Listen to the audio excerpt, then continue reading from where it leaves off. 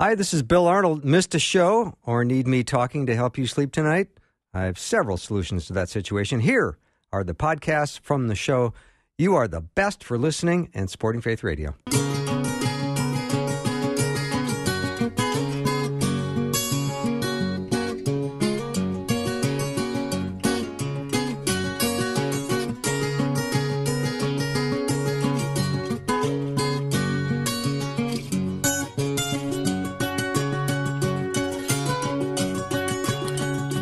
Welcome to Afternoons with me. I'm Bill Arnold. I'm so excited to get the week started. I cannot believe here we are. It's Monday. I love Mondays. You know, I always like to get things started with Patrick Albany. He's my friend and colleague from the great state of Iowa. And then after that, David Miles is going to be coming on for a special Monday afternoon mix. He's bringing a couple of friends, Pastor Matthew St. John of New Hope Church and Pastor Carl Johnson of Faith City Church in Dayton's Bluff of St. Paul. They're all going to be on the program as well. And then the second hour, Todd Mulliken's going to be joining me for a full hour as well. So that's going to be my show today. I've been excited to be with you. I hope your weekend was good. I always like starting things off with my friend Patrick, but before him, I'd like to start off with a passage out of Psalm chapter 8. Starting in verse 3, it says, "When I consider your heavens, the work of your fingers, the moon and the stars, which you have set in place, what is mankind that you are mindful of them? Human beings that you care for them." It's always kind of a mind-blowing psalm to read when I think of the way God has put the world in order, created everything, and he cares about us. It's a great place to start our Monday.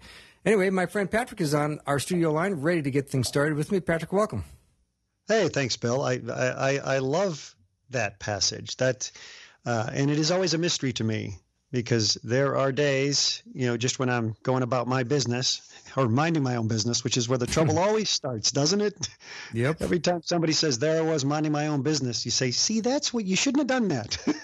Right. But, you see things and you say, it's amazing that God still cares for us. Did you see that guy cut me off in traffic? Did you see that? The other disastrous stories usually start with things like, so my cousin and I. There we were. That usually starts. That's a bad story too. Yeah, I just it's whenever somebody does start with there I was minding my own business, I have learned maybe you should just never mind your own business because that's where the trouble starts. Maybe you should poke your nose into everybody's business. Nah. Well, Patrick, safe to say you and I, along with 13 million other people, did not watch the Academy Awards last night. We did miss them. I hear they were feeling snubbed. I find it amazing that I think Hollywood is the only place left on the planet that still uses the word snubbed. And I sometimes feel like Imago Montoya. It's like, I don't think that word means what you think it means. Because only in Hollywood can you be paid over $1 million for, 3 months worth of work.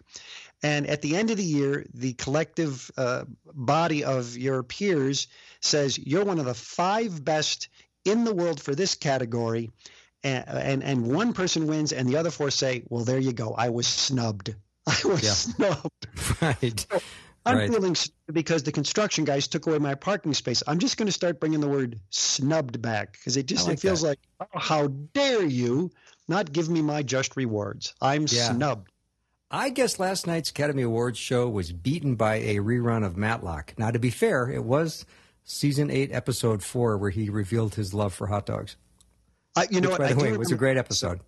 It was. I remember that episode because, of course, he's in the law cafeteria. Yep. And when they bring him his hot dog, he said, I don't like onions. I don't like onions. But then the onions are what helps him solve the crime. There's always one of those things like somebody comes in and says, can I mop the floor? And he says, no, wait a minute. The mop is the key to the case. Every Matlock is like that. Here's your hot dog with onions. I didn't order onions. Hang on a second. Oh, I'm kind of in the mood for a feel-good story, and I read one over the weekend. And what we try to do is catch up on weekend news a little bit before we get started. And there was a fraternity house at LSU that surprised a woman who worked as a cook at the fraternity house, I think for 3 decades. And now she's working as a part-time cook somewhere and working as a janitor at the Baltimore airport. She's in her 70s. They decided they were going to raise money and put all of their finances together, and they handed her a check for $45,000 to pay off the remainder of her mortgage. Yeah, and a free lunch. Yeah, I was going to get to that, the free lunch too. The free lunch too. So when they say there's no such thing as a free lunch, turns out there is. Yeah. You just have to you have to cook at the right fraternity. I think, and I was reading that article. Not only was it a feel good story, but it made me feel good. Exactly. People say, here's a feel good story. And you say, oh, that's cute. But this one was tingly, where you go, I'm goosebump effect from this, because one guy had heard that, she still owed, $45,000 on her mortgage. And he starts contacting, it wasn't just a handful of guys, it was 90 guys that had gone through that particular fraternity that had had contact with her over the years. And they all contributed. They said, well, we have to. That food, did you ever taste her chicken? It was the most today is because of her cooking. And they said, They said you're the only one that I know in the world that could walk into a hot kitchen working for minimum wage with a smile on your face every day. Now, let's talk about the lesson that's to be learned there. Yeah. That can go back to the fact that there are people today in Hollywood saying, I can't believe after, 3 hard months of work on that movie that I did not get a golden statue. And I feel snubbed, and the life isn't fair. And here's a woman who has spent her whole life working for low wages or minimum wages and going to work in hot kitchens and mopping floors with a smile on her face every day. How do you explain that you could have two different approaches like that toward life? Somebody with very little in life and people with everything, and the people with everything are the unhappy ones. How did that happen? Well, I think this woman went to work with her idea that her job was an act of worship to God. Sure. And when you treat work that way, I mean, it's a gift given to us by God that we get to do, that we honor him by doing it with a smile on our face. I think it's beautiful. You can bring dignity to any job that's out there, anyone. Yeah, and one of my previous jobs, which when I first started in it, I loved it, and it was so easy to go to work with a smile on my face and a spring in my step. But as the years went on, and sometimes the responsibilities got more and more, it was less enjoyable. And sometimes I'd have to have that talk with myself as I was just driving into work, saying, "Here's the arrangement. The person they hired comes to work with a smile on their face. The person they hired comes in and says, here's the job I was asked to do. And I agreed to the terms. I agreed to the salary, the hour. I agreed to all of it. So I'm not allowed to walk in the door and say, they don't pay me to do these things. Yes, they do. And, I didn't allow myself. I said, you can't go into work and say they don't deserve the best that I have to offer because I'm not enjoying the job right now. It's like, no, the arrangement was when you walk in the door, there's my dog. That means my wife is home, and the dog can spring back to life and say, she's back. But right. And sometimes there were days that were tougher to have that conversation with myself. But when I'd walk in the door, I would say, the minute you punch that clock, the deal begins.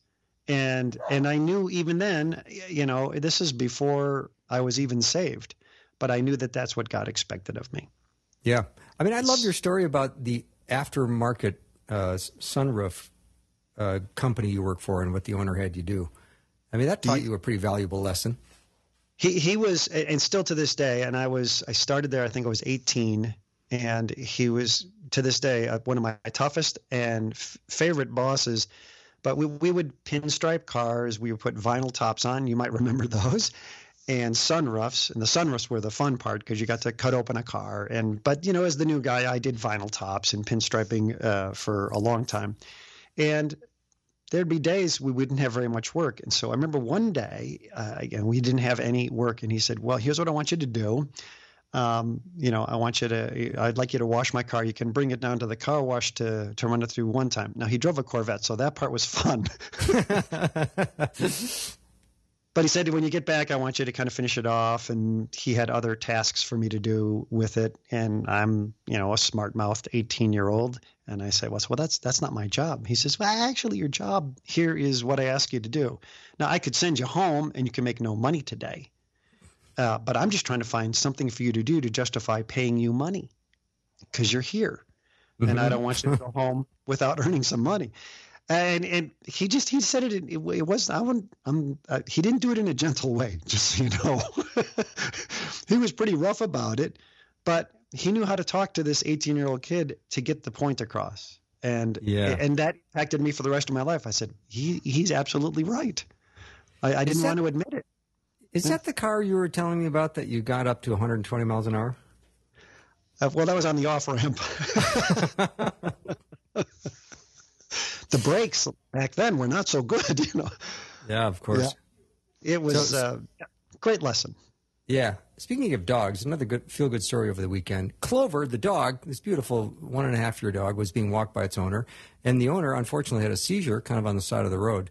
So what does the dog do? The dog gets loose and breaks loose from the leash and stands in the middle of the road and stands there, and forces a driver coming up to the dog to get out and help her. That's Yeah. That's a good dog. Now, you know that my dog, Ace, would do that for my wife. Not for you, without about it. I happen to know that he would not do that for me. he would think, oh, good, he's gone. I get her to myself. Yeah, he would get out. He would have, if you found everybody, he would have my cell phone near him, and you would see that he was trying to dial. It's like, I thought this was the thing to do, it's a great story. And, it is kind of funny. We had a dog when I was a kid. He was not necessarily a very bright dog, but the dog we have now is extremely bright, knows his way around.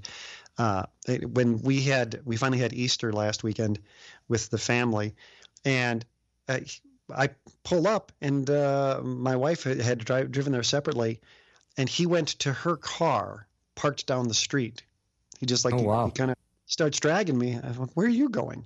And we go to the car because he wants to see if she's still in the car. And when she wasn't in the car, then he turns around and he walks up to Grandma's front door. I think we don't bring him there very much. I said, well, there you go. That's it. If I'm ever lost, he knows the way. He knows exactly where she is. All right, Patrick, let me take a little break. When we come back, I want to hear about your windfall that came in, your unexpected windfall of money. I want to hear about that when we come back. Patrick Albanese is my guest. We'll take a short break, and I promise we'll be right back.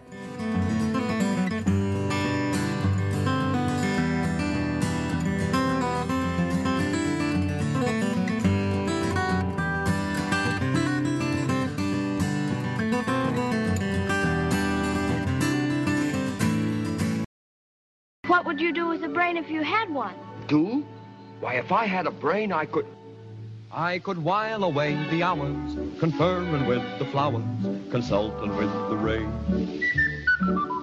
And my head I'd be scratching while my thoughts were busy hatching if I only had a brain. I'd unravel every Welcome back to the show. So glad to get my week started with my friend and colleague, Patrick Albanese. Patrick, I understand you're like Scrooge McDuck now, diving into a pile of gold in your living room. It is, Tell me about the windfall. Okay, and there's another windfall story that I can tell you. I have two. Well, let's see if the first one's worth hearing, and then we'll move on from there. Yeah. One of them shows that I've got working, but it happened just as I was coming home today, and I opened the mail, and what appears to be just solicitation from the bank. I open it up, just like, well, this looks a little different, and it says, we found an oversight from your auto loan, and it turned out that your auto loan was on automatic payments, and then we hit you up with a bunch of late fees for missing payments, and we discovered this mistake that you couldn't have made a late payment since we were taking the money automatically.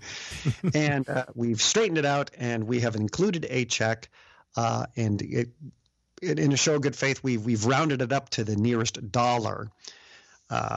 So I thought, gosh, my car loan, okay. I mean, I've been leasing cars. That car loan.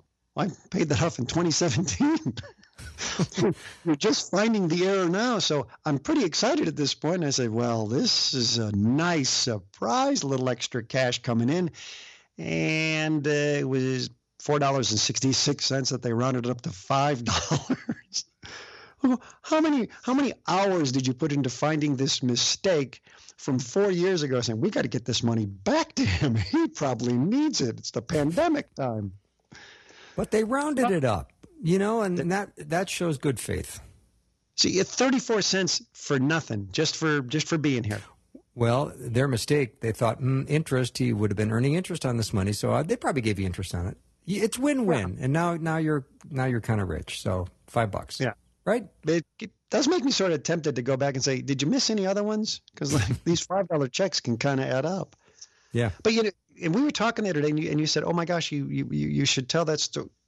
We've obviously had a pandemic. People have lost work. Of course. And my wife and I have had this series of those things where you say, wow, A, fortunate, B, the incredible timing, the split-second timing of things. So her work shut down, but they needed her so much that they said, well, we got to keep you on, but we have to a 20% pay cut, which is pretty substantial. And I wasn't doing any performing. So there was a short period of time where I was able to collect some performers' unemployment. It didn't last very long. And we said, oh boy, when that runs out, we're in trouble. And she gets a phone call from a friend who runs a theater department at a local university, says, are you available to teach classes? She says, actually I am. I have free time. And it worked with her other schedule, and it made up the exact difference in her pay cut.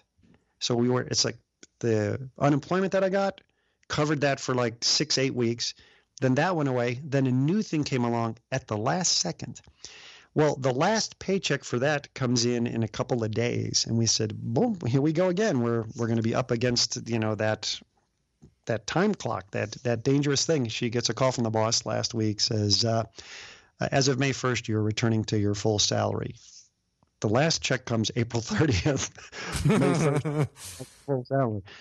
And, we talk about this a lot. I know that you say, gosh, I look back on life, and I'm a very good forensic scientist when it comes to God's presence in my life. I'm not very good at I hear God talking to me right now. Unless it's put that donut down. Yeah. But I can look back with amazing regularity at split-second timing on things, people I've met, just meeting you. And I say, hand of God is in all of this. And I'm grateful that I can at least look back and say, aha, there it was. I wish I could look ahead and have a little bit more faith and comfort and confidence at times when I'm feeling a little bit worried or nervous that it's like, is everything going to work out okay? But I can sure look back and see it. It's very clear. It's the footsteps. Come on, Patrick, the timing, look at this. April 30th, one job ends, and May 1st, the new job the regular job gets reinstated at not only at full salary, but I think there was a bump in there as well, wasn't there? Yes.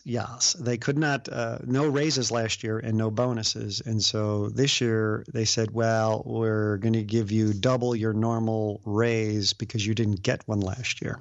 Okay. So, that came out to $4.66, but they're rounding it up to $5. But the spectacular news is the way in which God has taken care of you and your family. And there has been, times when you wonder what is going to happen and how is this going to work out. And then you look back and say, boy, it worked out perfectly. It worked out the way it was going to work out. And there have been times in the midst of it, of course, and everybody's had this experience where you say to yourself, this is not how I'd like this to go. The discomfort level of the uncertainty of what's going on, I don't like. And, maybe, I didn't get a job I wanted, or I think I've told you before, my life took an amazing turn by getting stood up for a date one night. I do remember that story. Yeah. And so at the last minute, I have to find a date to go use this theater ticket to go see Les Miserables. And I'm feeling pretty Les Miserables because I got stood up. And we ended up, I remember looking back years later and I said, that was like a little pebble, a little stone that, if you ran over it, you would say, well, that didn't alter my course at all. But it altered my course enough that as the years went by, I could keep pointing back to that incident. And I would say to myself, if that night didn't happen, there's many, many events in my life that wouldn't happen. But it was a very bad night. It was a very bad night, or I felt it was a very bad night. And now I'm so grateful for that night. It's strange. I'm not good at, and I don't know if you're any good at this. Can you be in the midst of something that feels difficult and say, this is going to turn out and it's going to be great? I'm not good at that either. No. Are there people good at it? Or do we just have to be?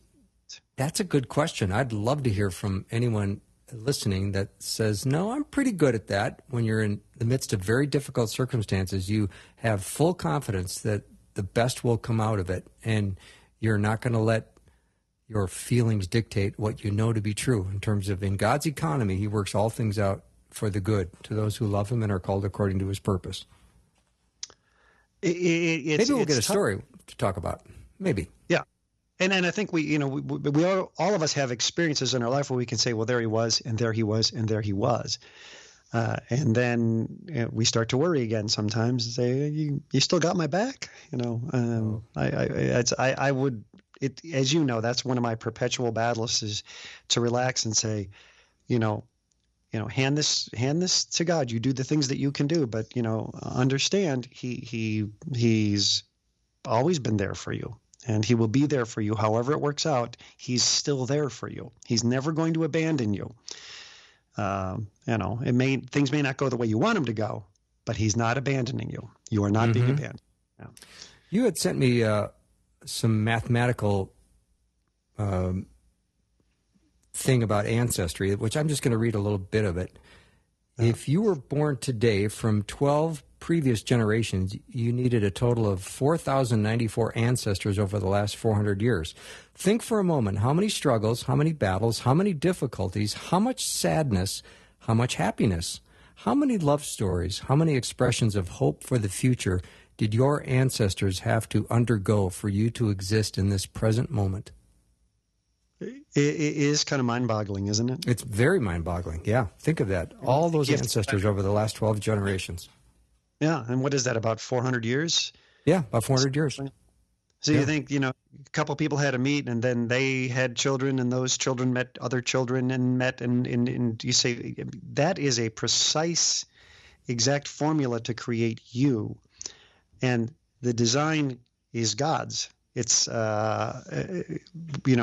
have to sometimes remark just at the miracle of being here.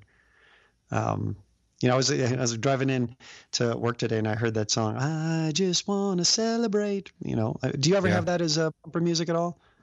I think so. Yeah. Who is that? Who's saying that? It wasn't me. I know, because your singing was not good. It's on the tip of my tongue anyway. We're running out of time, so we got to speed this one up. Okay. Well, there you go. That's the. Well, anyway, what's your point about hearing the song? It was a feel-good song. B, It reminded me, you should have that attitude every day. I want to celebrate another day of living. Yeah, Rare Earth. I think it's Rare Earth. I just came up with it. Yes. Yeah. Well, I forgot it, but. All righty. We got to jump. Patrick, have a great rest of the day. I'll talk to you next week. Thanks. See you then. Yeah, cool. Patrick Albanese, my guest. Get things started on this Monday. I'm so glad you're with me. When we come back, the Monday afternoon mix. David Miles will be here with Matthew St. John and another guest. We'll be right back.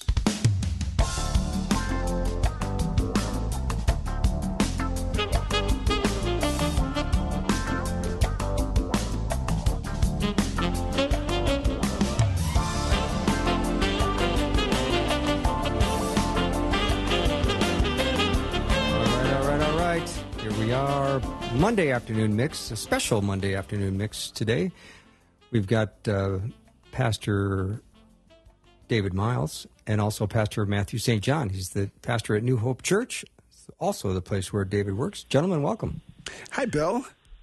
Hello, nice Bill. To have Good to be with you. Nice to have you on, Matthew. Thank you for joining us today. There has been lots of pastoral discussion and prayer over what's going on in Minneapolis the last year. do share your thoughts with how the pastors have prayed and gotten together and gotten real with each other. Well, thank you, Bill. It's really good to be with both of you. David, good afternoon to you, too, my dear friend. Good to see you, friend. Yeah, we have enjoyed a tremendous measure of friendship and relationship among black and white pastors, going back largely through an experience many of us have had in something called Sankofa. And in fact, Bill, you and I have talked about this before, though it's been quite a while. I do remember that. Mm-hmm. A number of us pastors went on what we might call these civil rights pilgrimages through the South, black and white together. And that really brought us together, developed some relationships. And then as this past year began to unfold with all of the crises that we've had here in the cities, we were determined to leverage those initial relationships to take us deeper so that we can be a public witness to a watching world of how the gospel brings people together and how Christ can bring healing and hope during these kinds of times we find ourselves in. I love it. David? Yeah, I mean, it's definitely been a week, and it's again an awesome opportunity for the gospel to shine forward. And as Matthew has shared, it's been a joy serving together at New Hope Church. We're a Christ-centered community for all peoples, moving towards Jesus and taking others with us. And we believe and want to practice that the gospel intersects where life and life, race, the whole 9 yards of it collides, and to courageously live out the gospel boldly, because without the gospel of Jesus Christ, to the glory of God, this is not possible. And so I just want to start off by saying that, likewise with Matthew and also our executive director, Ryan Fair, the following year in 2019, I went on a Sankofa trip with just a wonderful group of men and women from the Twin Cities area, and spent a week, touring the South and learning more about our history and many things that I didn't know even studying this, but there are some things of a fresh that learned. And when we have this awareness, it does change our perspective through relationships. Mm-hmm. Well, the Derek Chauvin trial is now over. I would love to get your reaction to the verdict, both of you. Matthew, why don't you go first? Well, okay. Yeah, well, first of all, I think the jury made absolutely the right decision. I think that the pressure they have been under must be beyond comprehension. Just knowing the eyes of the world are watching, I think they made the right decision. I think that has been validated or affirmed, I should say, by many all across the country, the Minnesota Association of Police Chiefs and local police departments and their leaders, community leaders, advocates, pastors far and wide. I think most folks would hear that verdict, and in light of everything that has been made known, most folks would say, absolutely, that was the right thing. When it came down, like I'm sure many were, I was glued to the television, curious what it was going to be. And with each guilty verdict, I was overwhelmed. And at the end, the two things struck me. One is I felt profound relief primarily on behalf of my friends of color, for whom I'm confident the guilty verdict tells them that somewhere somebody sees them and understands the narratives that they deal with. And then secondly, I found myself weirdly physically exhausted. I don't know that I appreciated how much my body was just overwhelmed with stress. I'm sure building up over months, thinking about all this, praying about it.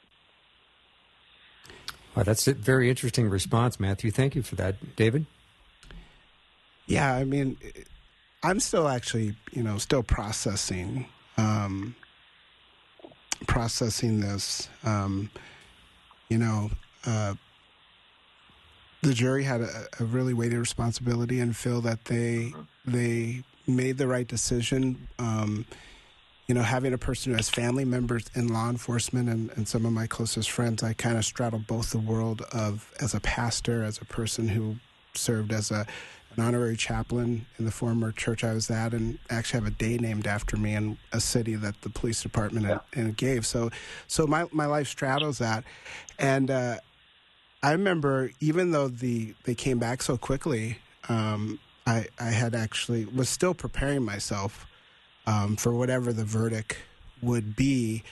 And there's been a long history of going down these roads, of which first no one's charged, and then actually you get to a case and it's either dropped. So to get to this point that happened, and I think even after it was being read, I still was kind of sitting there, a little bit just kind of, numb to it. And I remember that morning I kind of, wrote some notes to myself and basically, said, whatever the verdict, Lord, draw me closer to your side and deeper in trust with you. Help me lead my family and church family through this. Keep me stayed upon Jehovah.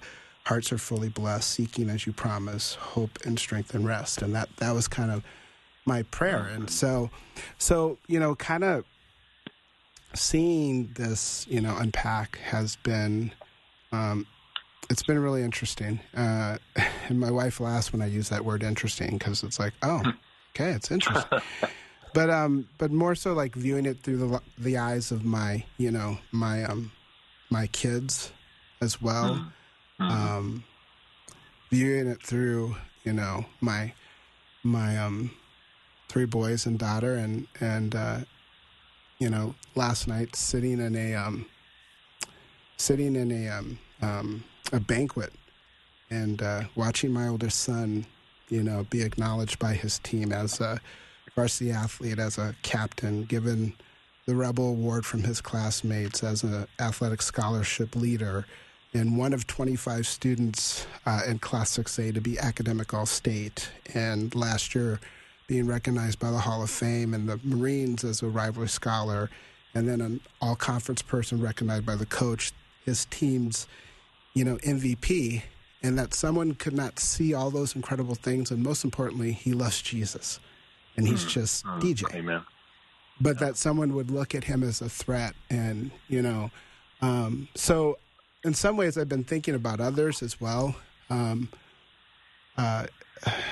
know this is kind of going on a little bit more lengthy, but I thought of what it would have been like for my mom, who marched in civil rights, and the hundreds of years of people who to see this happen. And at the same time, my heart, is continue to still pray for Derek Chauvin and his family, and for the Floyd family, and just for us as a church. So I kind of have that term that they talk about in counseling. You can have like conflicted feelings. I think I'm still kind of in that space. Mm-hmm. Matthew, any reactions that you heard that surprised you?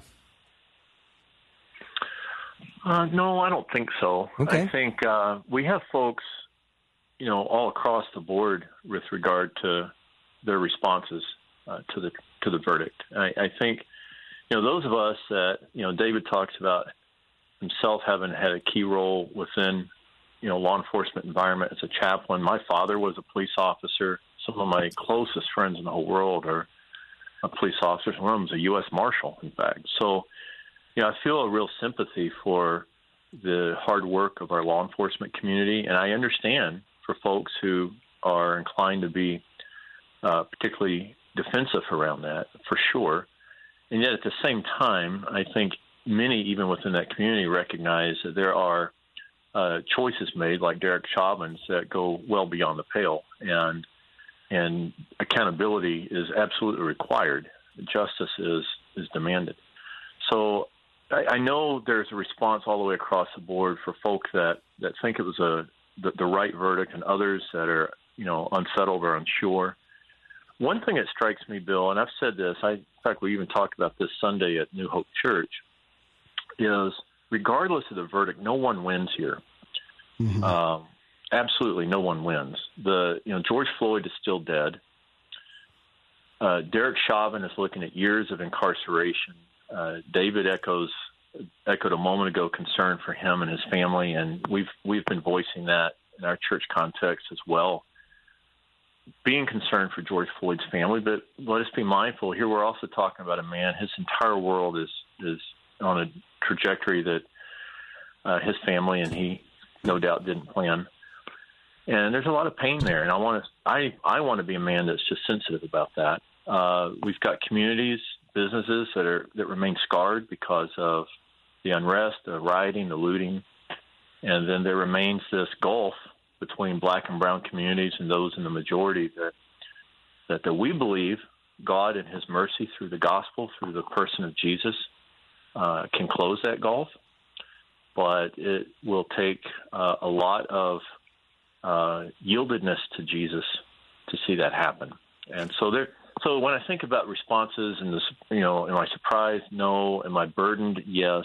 I feel very burdened still for so much that is implied here.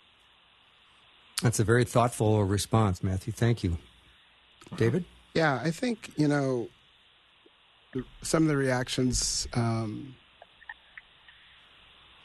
it's been interesting because I've had some calls and conversations just from, pastors and leaders and some Anglo pastors who had been surprised by just expressing, love and concern and a call on things that we've talked about here in the program of that people are image bearers and a need to walk that out and to love your neighbor and things that for some have, experienced some backlash to that where they were kind of surprised that they weren't saying anything like, really dramatically different than they'd said before. But some had interpreted it this way. I think one of the things that maybe surprised, me with this is the amount of layers of communication. A number of things happened that hadn't really happened in the past. You have a police chief, testifying. You have the blue wall of silence, in ways just you had, people coming out, and you had various people as standbyers and paramedics and things. And I think also, the world's reaction to this, has been really, it's been really interesting to watch and, not, fully equating these two time frames together. But I think in some ways people with COVID, it slowed people down to such a manner that you couldn't look past this. And, we can go about, George Floyd's, did he commit a crime and those things. I think even if he did, it was more the question that we as believers, believe and hold to. Does an image bearer, does a person who's made in God's image, even for that, does it result in death? And, a jury as well as a man's own peers and supervisors were like, no. And I think if we can, again, point people to the unique dignity that God places in people as His creation and point them to the gospel that is for all the nations, it's an incredible open door for the gospel. Thank you, David. Let me take a short break. I've got Matthew St. John of New Hope Church and David Miles, also from New Hope Church, as well as an adjunct professor here at the University of Northwestern. Let me know if you have a comment you'd like to make, 877-933-2484. We'll include it into the discussion with these two fine gentlemen. We'll be right back.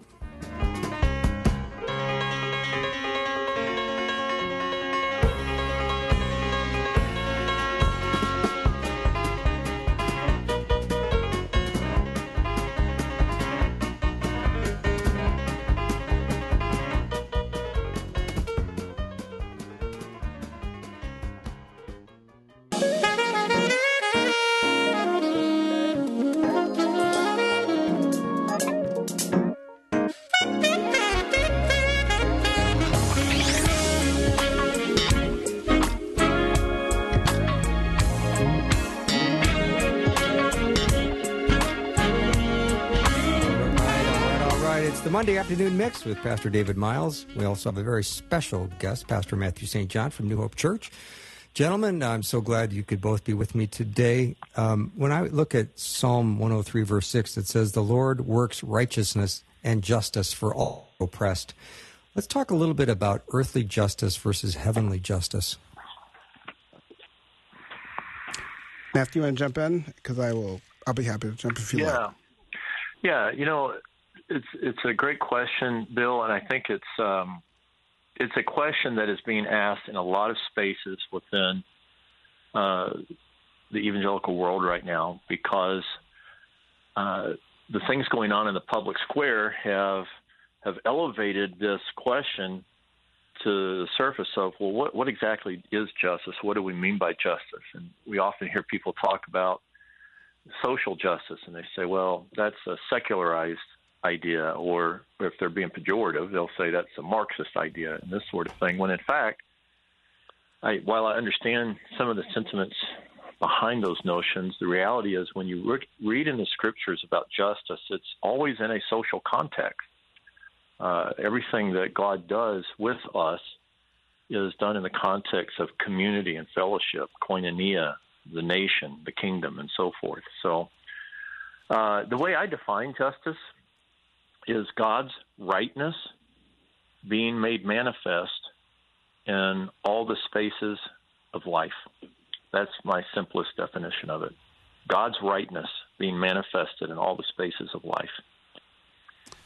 Matthew, on that point, it actually has the fuller context of when we talk about shalom. And we talk about peace, and sometimes we just merely think of peace with, lack of conflict, but shalom has a much broader context to it. And, Bill, we have this issue of justice, earthly justice and eternal justice. And I would say, going back to something that you were asking earlier about my response to this, for many in the African-American church for years, we've basically have had to look at these two things in hand, because so often any idea of God's rightness actually happening on earth, it didn't happen.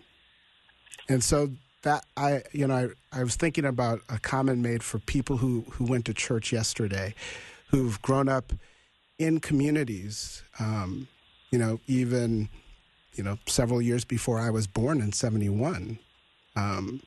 Where death and the reaction to people of color was so great. The Red Summer of 1919, that, read about that. It's a summer of just massive bloodshed and anger, but primarily, anger of whites towards, advancements of blacks.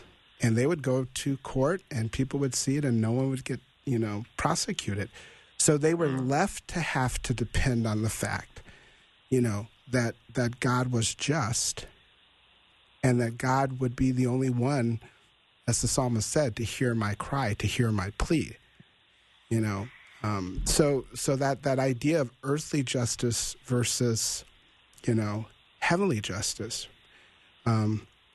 Matthew's dear wife, when some people would ask me about, being social justice warriors, her and a blessed a group of women I know and men, they were passionate about our society, and they were passionate as literally, warriors concerning a just issue about the injustice towards unborn children through the process of abortion. And so we support Robbinsdale Women's Center as well as New Life Clinic, and they're very committed to passionately pursue making the injustice towards unborn children that our society thinks okay, that it's not okay. But for a number of people, they don't necessarily think of it in that context. They think of it in other contexts. So, I think coming back to the conversation, not only a person being an image bearer, but also where are you sitting at, in a particular seat? Because after, I lived in Chicago, and waking up the next morning after 9/11, many Americans were thinking not about justice in heaven. They were saying something wrong happened here. And even among pleas of people to say, hey, maybe, love and forgive, they still said this is something that's wrong. and wanted something to be righted about it.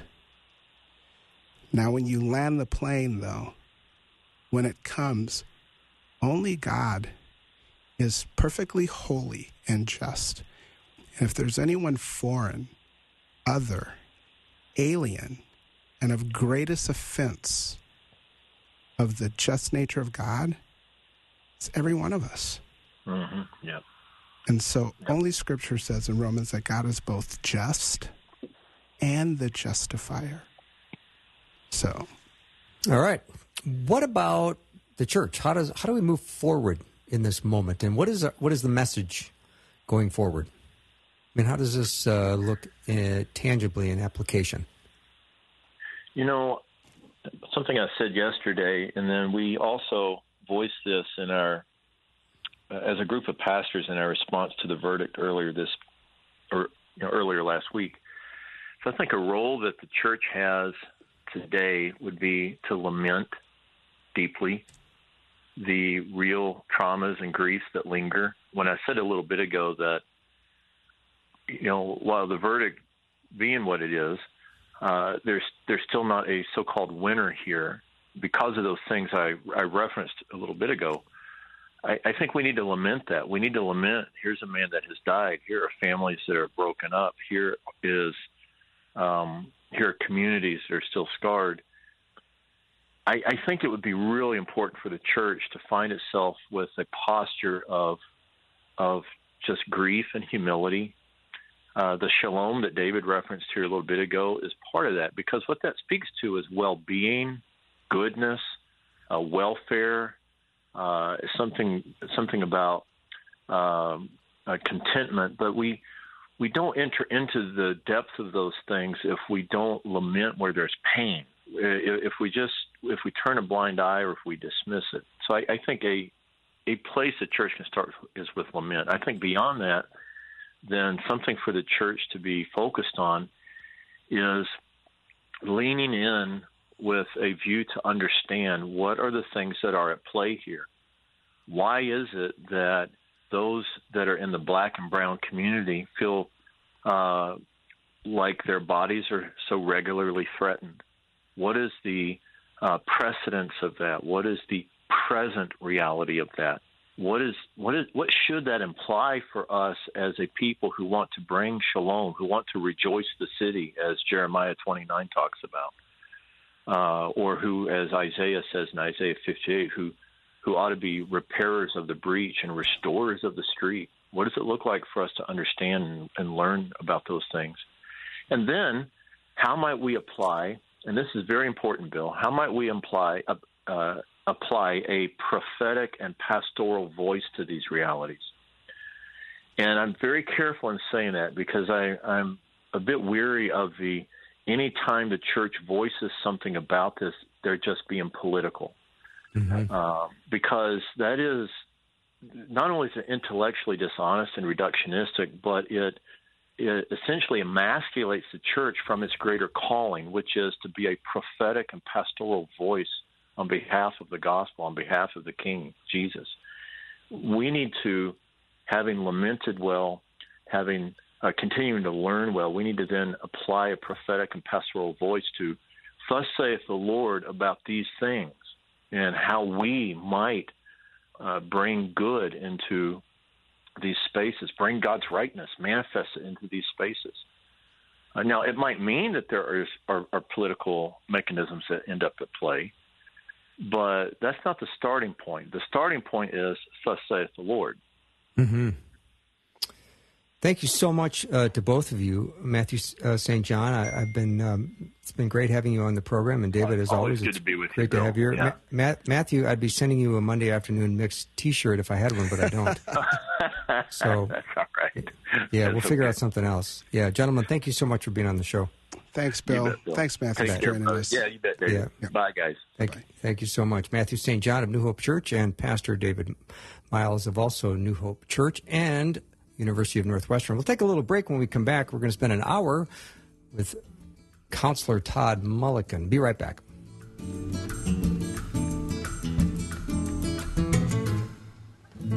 Thanks for listening. Programming like this is made available through your support. Information available at myfaithradio.com.